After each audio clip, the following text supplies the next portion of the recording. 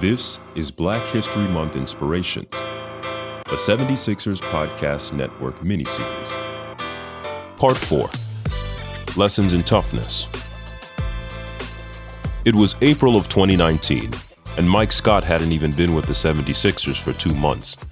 That might not sound like a long time, but for a guy like Scott, the moment he puts on your jersey, you've got his heart. So it should have come as no surprise that Scott responded the way he did when this situation broke out at the center in a late-season matchup with the Milwaukee Bucks. And now here again, they're daring Antetokounmpo to shoot a three, and he makes them pay. Joel Embiid. Whoa, man! There's that Bledsoe! He just whipped the ball in Embiid. Oh, look out! Bledsoe for Milwaukee was involved. We'll have to get another look at that. Wow, Bledsoe, he threw the ball at Embiid. I just glanced up and saw that. Oh, my! He just fired the ball. He's got to be tossed out of here. Are you kidding me? And the coaches come out, the head coaches, to separate the antagonists. Unbelievable. I have not seen a violent act like that in years. They blew the whistle when Bledsoe gave him a little shove to the back there, and then Embiid tossed the ball, and Bledsoe tossed it back. So Mike Scott, I think, tossed the ball in there as well. It was hard to blame him, given the circumstances. He understandably came to the defense of his teammate. A technical foul on Joel Embiid, a technical foul on Mike Scott. 2 technical fouls on Eric Bledsoe. He is ejected. Perhaps not so coincidentally, Scott then proceeded to go off in the best possible way. And the Sixers take it down the court to Scott. Mike Scott, left corner, got it. Beat me up, Scotty. Put it in. Here's Scott again for 3. Play by Smith to get it to Scott, and that was for 3 for Mike Scott. Scott from his favorite spot. Wow. Another 3. Maybe another one. It's a Scott 3, and down it goes for Mike Scott. Joel turns into the lane, jumps around Lopez to the corner. Scott for 3. He's done it again. Mike Scott, baseline left. Joel kicks it out. Scott knocks it in. Sixers by 5. Scott finished the game with 22 points, which tied a season high and knocked down 6 of 8 three-point attempts. That scuffle in the first quarter, how important was it for you to kind of jump in there and be like, hey, that's my teammate type of thing, and grow chemistry? Yeah, I mean, I'm always going to ride. That's just how I am, whether it's right or wrong. If it's wrong, we'll talk about it after the game, but, during the game, that's just how I am. There's plenty more to Mike Scott than toughness, but make no mistake about it. For the Chesapeake native, toughness is one of his defining traits. I think that's just coming from Virginia, South 5'7". After a game, Scott wants you to remember who you went up against. Plays hard, he's a dog, he makes shots. He's, when you switch on him, he's going to try to bury you or just, push you around. He's physical. When he comes to the game, he's going to play with a lot of energy and be physical and be tough and do whatever it takes to win. The obvious question is, where does Scott's toughness come from? The answer can be found close to the heart, close to home, and essentially identical in name. His dad.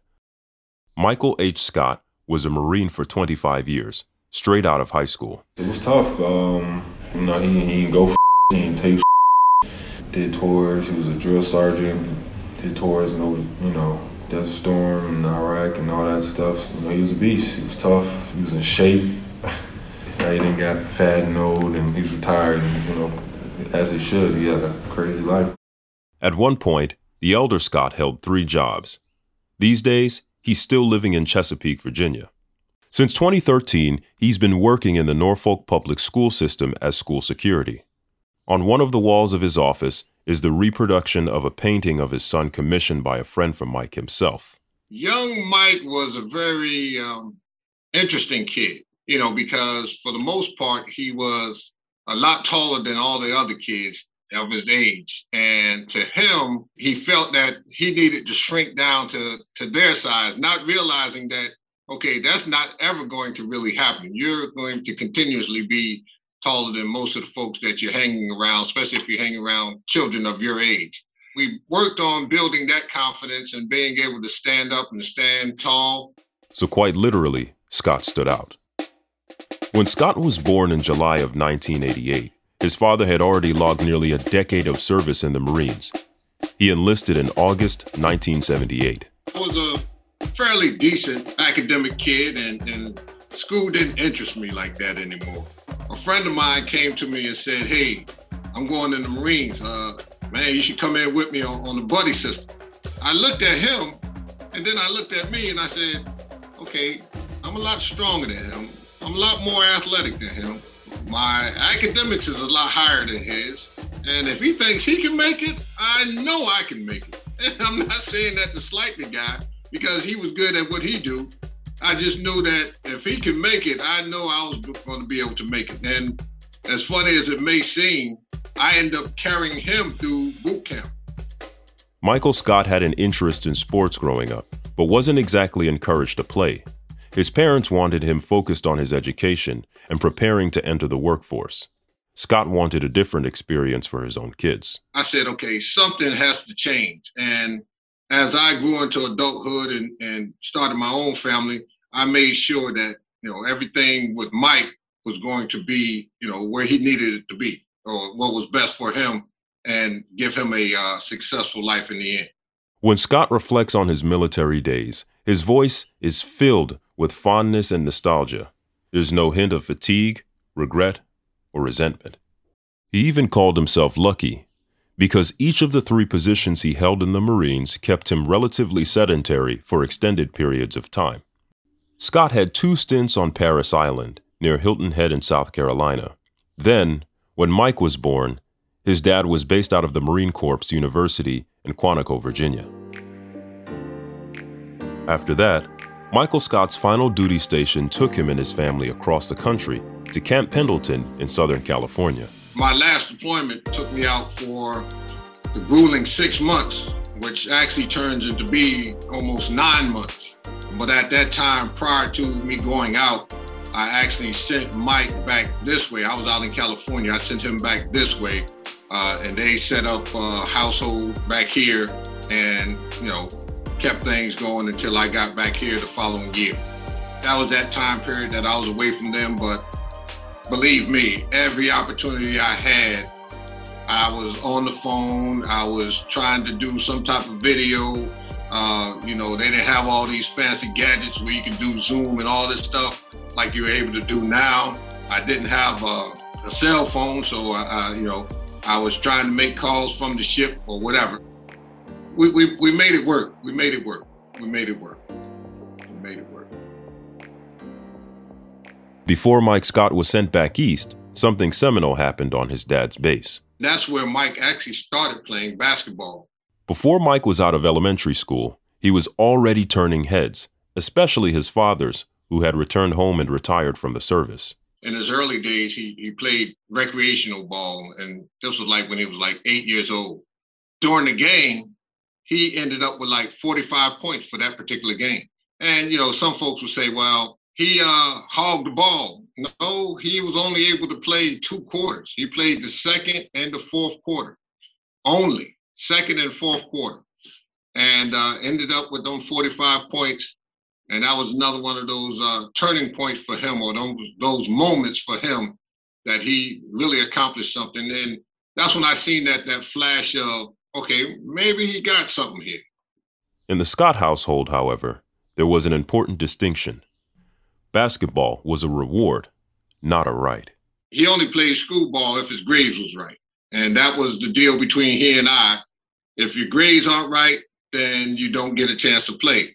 Freshman year, he tried to test the waters and had some questionable grades. But then the coach sent a note home one day and said, Mr. Scott, Mike has to go to study hall. I took that same note, I turned it over, and I said, no, coach, Mike will be coming home. He'll be doing his study hall at home with me. And until further notice, he will not be with the team. Once he picks his grades back up, then maybe he'll be able to rejoin the team with your permission. And so that's what we did.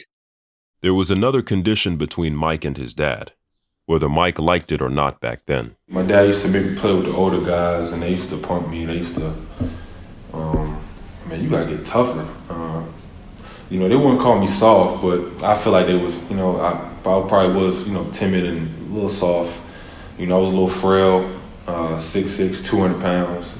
And I didn't really have that, you know, that tough mentality demeanor till I started getting older and start getting that mindset. But, you know, growing up, I used to just get, you know, not bullied, but he just always used to make me play with the older guys. And I guess that would just help me get, you know, get that mindset, get tougher.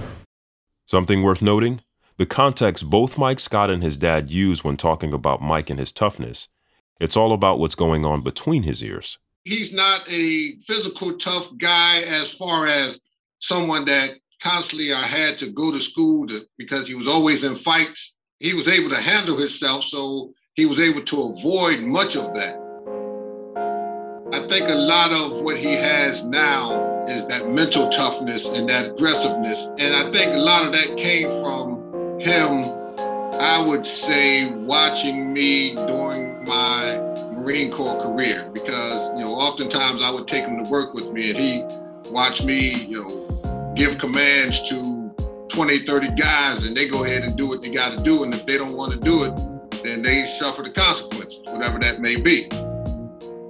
I always pushed him to, hey, you can overcome this, you can overcome whatever challenges that comes in front of you. Take that situation as a learning experience and you keep on pushing forward. So, you know, that's where I think a lot of that toughness comes from. For Michael Scott, finding the best balance didn't come right away. Well, initially, that was the approach. What I used at work, I used at home. And then I realized that, no, that is not the right format. That's not going to work, because what we do in the Marine Corps, especially during the time I was a drill instructor, you know, we do a lot of intimidation factor. They realizing that they're out there with us, they're on an island, there's no way for them to get home. I initially had that same concept when I came home, but I realized that, no, that's not it. I'm talking about my child, someone that I love, and I can't use that same tactic on him, because I will end up burning him out and just totally destroying him mentally. I pulled back a whole lot and, you know, just started focusing on just nurturing him more. And at the same time, making sure I maintained that level of tough love. And we got through it.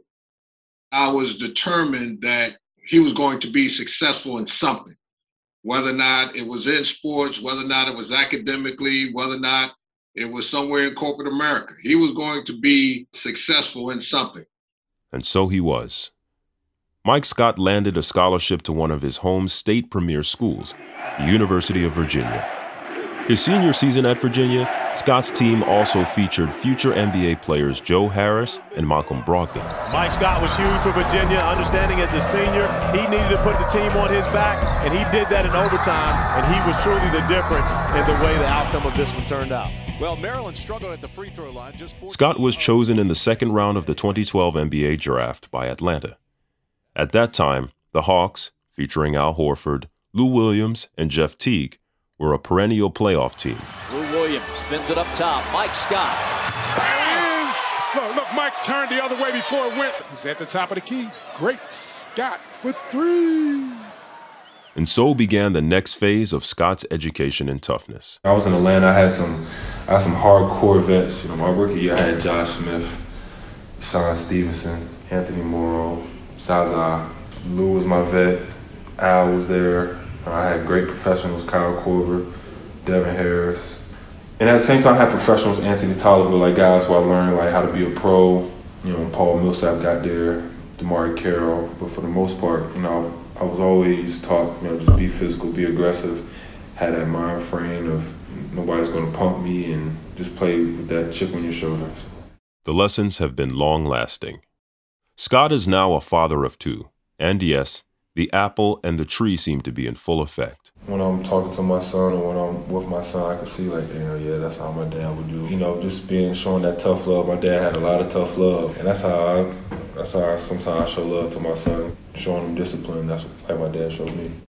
He has some of them same qualities that I see when I observe him and his son together. Now, to be honest with you, his daughter, I think she got him wrapped around that finger, And that's just a normal thing. That's just the way it is with dads and girls. It's something I used to say to Mike. We used to say, I would say the great, and he would say Scott. And so we would just go on with that. And so I don't know if he's doing that with his son now, but that's just something that I would say to him to assure that, hey, you got to remember that Scott has a sense of greatness in you, and you got to uphold that, and you got to keep it moving. There's no doubt by graduating from the University of Virginia and carving out a 9-year career in the NBA, Mike Scott has indeed done great things to honor his family name.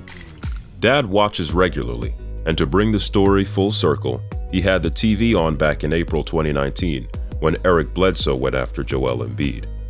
I've watched that situation a few times over, and I was like, okay. I said, well, you're just defending your teammate, and you have to be able to have his back just as you expect him to have your back. And that's what he's all about. He's going to make sure that he is a nurturer. He is one that's going to be there for, his next guy.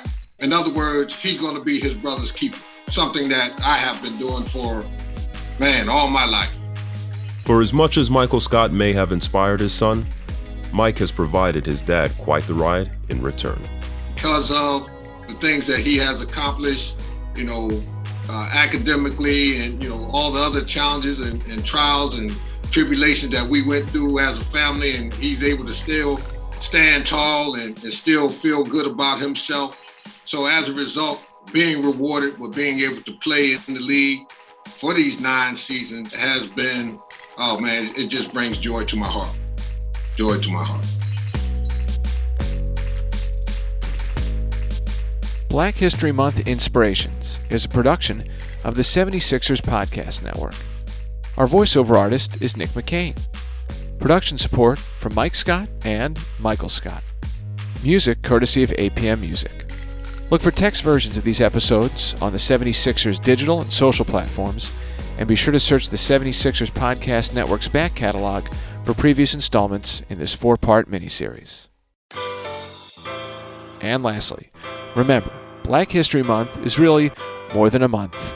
These are stories and themes that should be told and kept in mind every day.